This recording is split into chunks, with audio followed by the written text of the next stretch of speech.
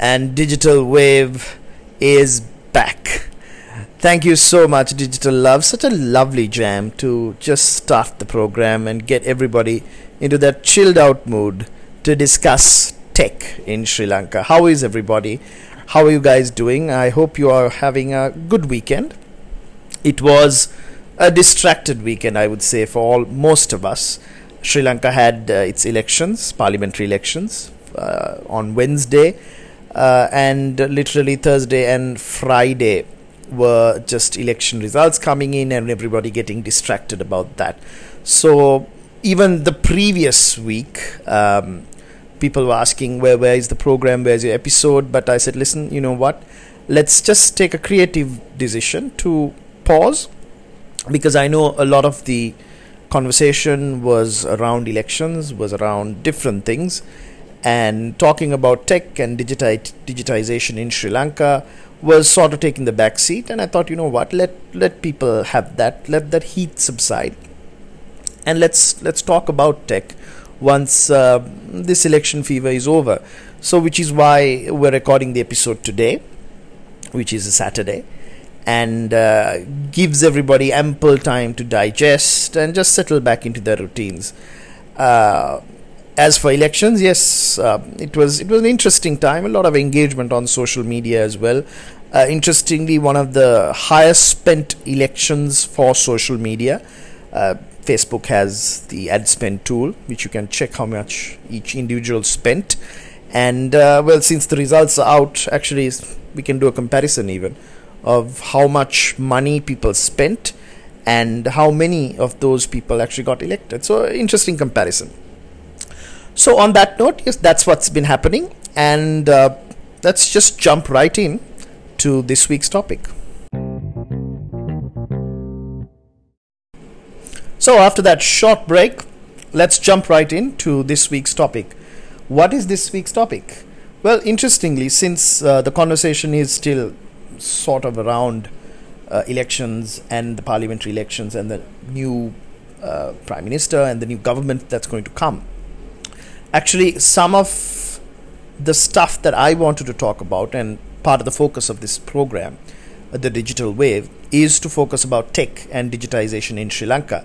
So on that basis, here are some of the legislations that the new parliament should legislate according to our opinion. So there you go. So these are some of the, like, for example, well, there's so many legislations, and there's talk of reforming the constitution, removing certain constitutional amendments, and so on and so forth. We won't get into that because that's a political discussion. But what I do want to do is to talk about some of the tech laws that we feel, as the tech industry, as technocrats, that should be implemented within our country and is actually lacking within our country. So here are, well, our top picks for the new tech laws that the new parliament should legislate on. Number one, I think you guys can guess what it is: cybersecurity.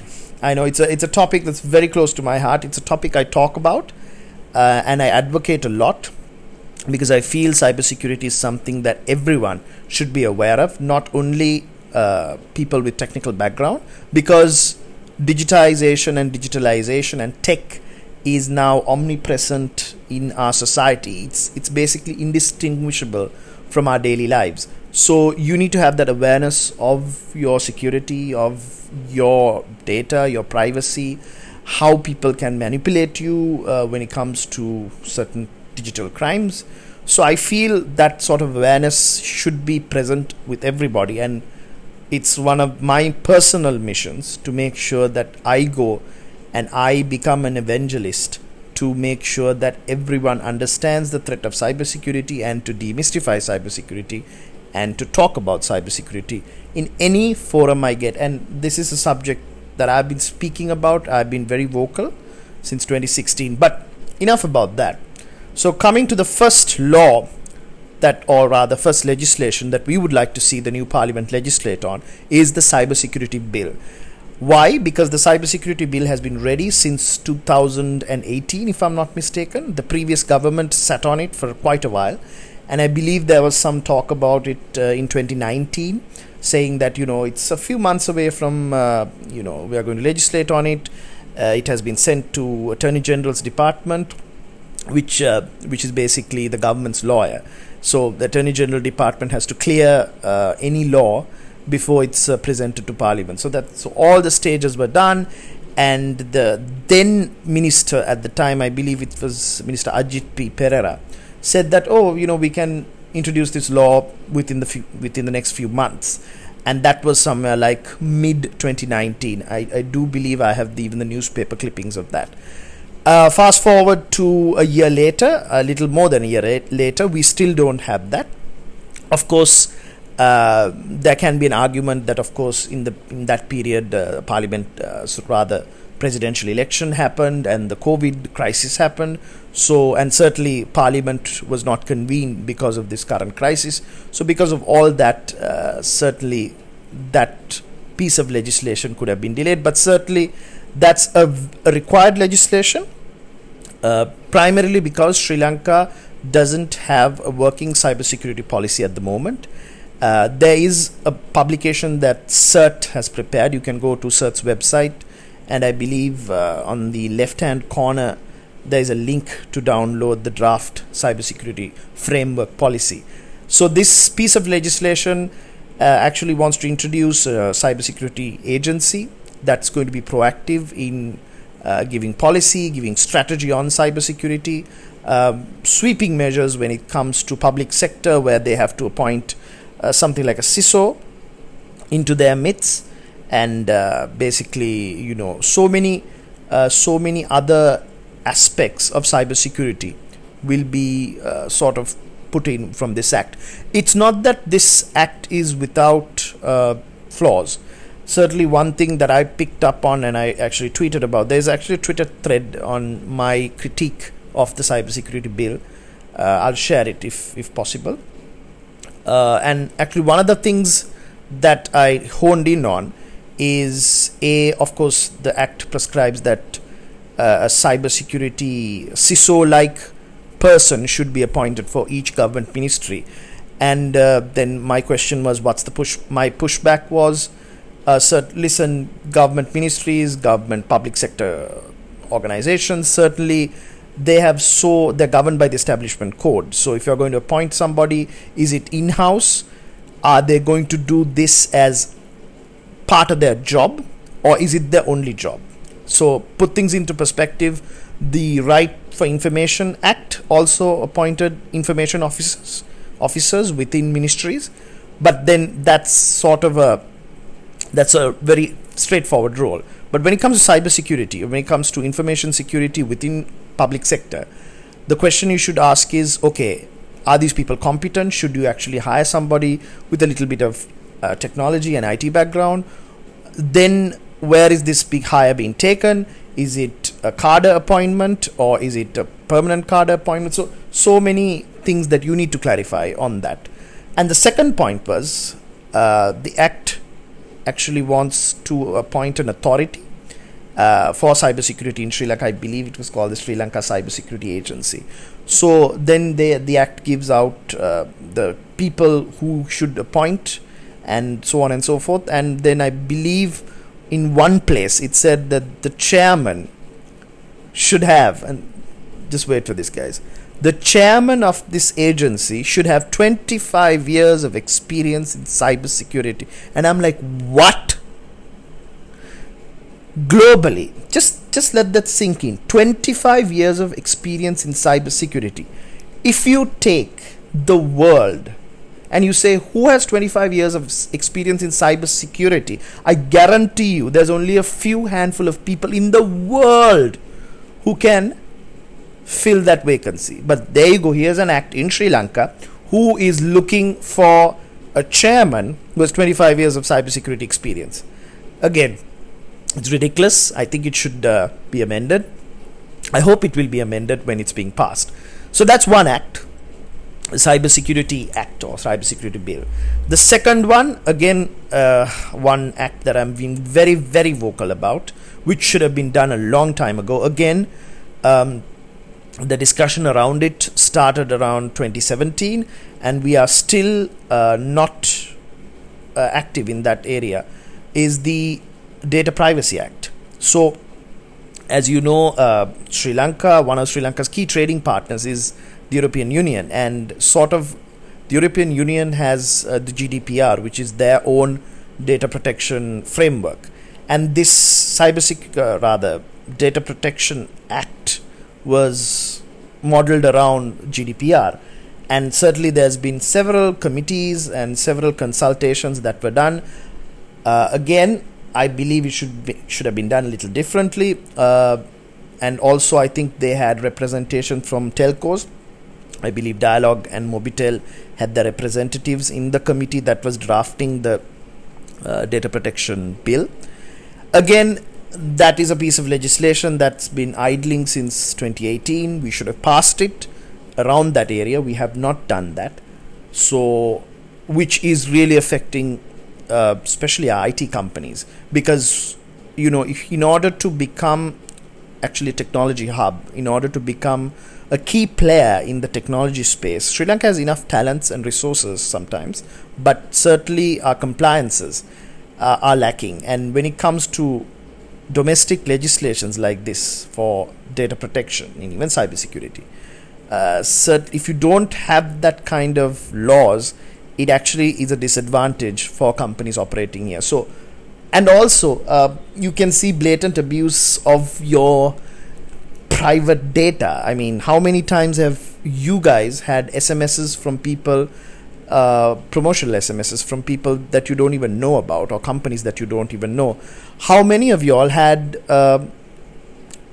IVR recordings, or rather the personalized calls or recorded calls from candidates, and you know very well that you did not share your mobile number with any political party, and yet here you are getting a recorded call from a guy who wants to go to parliament. So certainly these are the aspects that should be covered under Data Protection Act. Again, piece of legislation that's already there. Again, there are some gaps. For instance, there's no fines for breaches of data privacy there.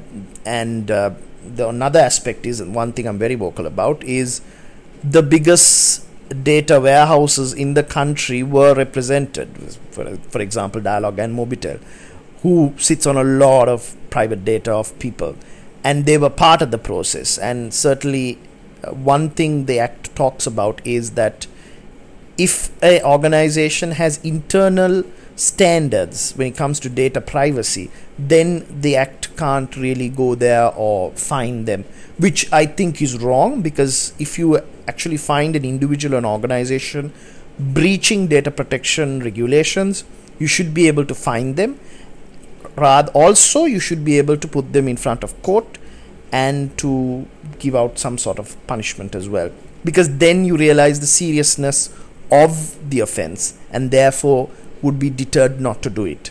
So again, another piece of legislation that I felt the new parliament can certainly focus on. Third is the interoperability of data. Now, thankfully, there's a lot of stability that comes in with this parliament. The present government is there with a 2/3 majority. Politically, that means a lot of things. Like I said, new legislation, new constitution, constitutional amendments, we don't know. But certainly another piece of legislation that you can do is, actually it's not probably one piece of legislation, it's a series of amendments that you need to do to ensure that the digital identity of Sri Lankans is centralized in one place, and different departments or different government agencies should be able to share those that data freely, and without obstacle among each other. Let me give you an example. So right now in Sri Lanka, the birth and death certificate is governed by the registrar of persons. The NIC is governed by another government department. your tax is governed by another government department, so on and so forth. So for them to share data among each other, I touched on this in our episode 1 as well, so I don't want to go into this deep, but certainly you need some kind of act that establishes the framework for the digital identity in Sri Lanka, and also an agency that would govern the digital identity and the compliances and standards and etc. Thirdly, you must give amendments to the existing legislation or existing acts so that this new digital identity is allowed to share among different departments and different functions of government. Very simple. It's simple to say, but of course very complex to legislate on. But certainly that's something they can focus on as well. So a data interoperability platform for the digital identity in Sri Lanka. Let's call it that. So that's number 3. Number 4 is something very serious. Previous program also has focused on is cyberbullying in Sri Lanka. Right now we don't have a legislation on it, specific legislation, but if you look at Singapore or any other different countries in the region, you can listen back to our episode on cyberbullying for more in-depth discussion on this.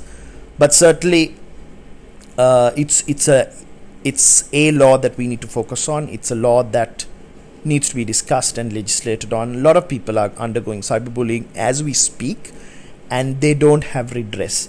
Right now what they do is they rely on the penal code, and on the penal code they try to prosecute people, but I think a specific set of legislation would actually be best. That's number 3. Number 4 is laws relating to e-commerce in Sri Lanka. Hear me out. Actually, one gap that we noticed, especially in this COVID period, is that sort of the Quality Consumer Affairs Authority has very little oversight into e-commerce companies, and because of that sometimes people are receiving subpar goods and services from e-commerce service providers. So that aspect needs to be addressed, and certainly e-commerce providers may be put under the Consumer Affairs Authority overview, or have a fresh agency that actually can give oversight to registration of e-commerce websites, to the governance of e-commerce websites, and guidelines, rules and procedures and enforcement of those things. So certainly if you can look at an agency that actually governs this entire process, it will be better. But at least in the short term, new parliament, make sure that e-commerce companies fall under Consumer Affairs Authority purview. Number 5, we have gig economy operators that are in Sri Lanka. Uber, I believe Airbnb, so many gig economy big global operators. And one of the problems that local e-commerce companies continuously bring out is they actually pay taxes to the government of Sri Lanka in tunes of billions of rupees, but whereas companies like Uber don't actually pay any taxes in Sri Lanka, and therefore the government of Sri Lanka is losing out on a tax revenue from them, and sort of makes sure that they're in this weird place where they're not in oversight into any government agencies in Sri Lanka. So one example I think most of us has experienced is when it comes to Ubers, especially ladies who have felt unsafe traveling on Ubers. And there was, I think sometime back, there was an article, full page article on the Daily Mirror as well, where how Uber is not doing anything much to protect their passengers, especially ladies who are traveling and who get harassed in different ways, or robbed, or some violently assaulted even. And then Uber has done very little in terms of their platform to make sure there is security. So that aspect, that gap, can be fixed by a piece of legislation. To look at the taxation aspect, where big players do pay some kind of tax to the government of Sri Lanka because they're operating for Sri Lankan consumers, and B, to actually have certain oversight on them, especially when it comes to especially when it comes to Sri Lanka, and how they're not part of Sri Lankan law in certain aspects. So Maybe you can fix that anomaly, because end of the day, ladies and gentlemen, Parliament is the place where you legislate on and bring fresh laws into Sri Lanka. So certainly this is something you can look at as well.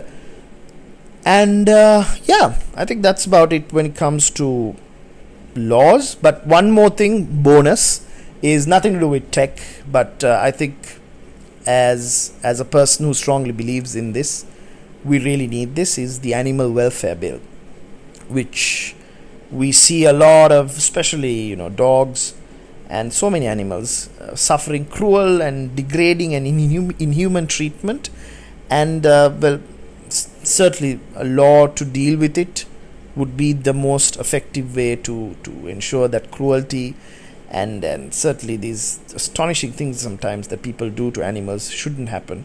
I don't want to get very emotional when I talk about it, so I don't want to go in depth on it, but certainly animal welfare bill is something that people have been asking for a long time and should be brought into the new parliament as well. There you go. Our suggestions for the new parliament, the new parliamentarians. We wish all of them a very good luck. Certainly people have believed in the new parliament and given the current government a very strong mandate to carry out a lot of reforms, but we are just doing our part to voice the tech-based legislations that should be or could be implemented in Sri Lanka. Certainly if you have more ideas, more thoughts, more feedback on this, let me know. These are the 4 that I thought would be pressing at the moment to legislate on and to get out of the way. So on that note, ladies and gentlemen, we're going to wrap up this week's episode. Thank you for listening in, and thank you for joining the Digital Wave. Please get in touch with us on Twitter and Instagram and my personal handles as well if you have any questions or feedback on the program. Have a great weekend, everybody, and I'll catch you next week. Take care and ciao.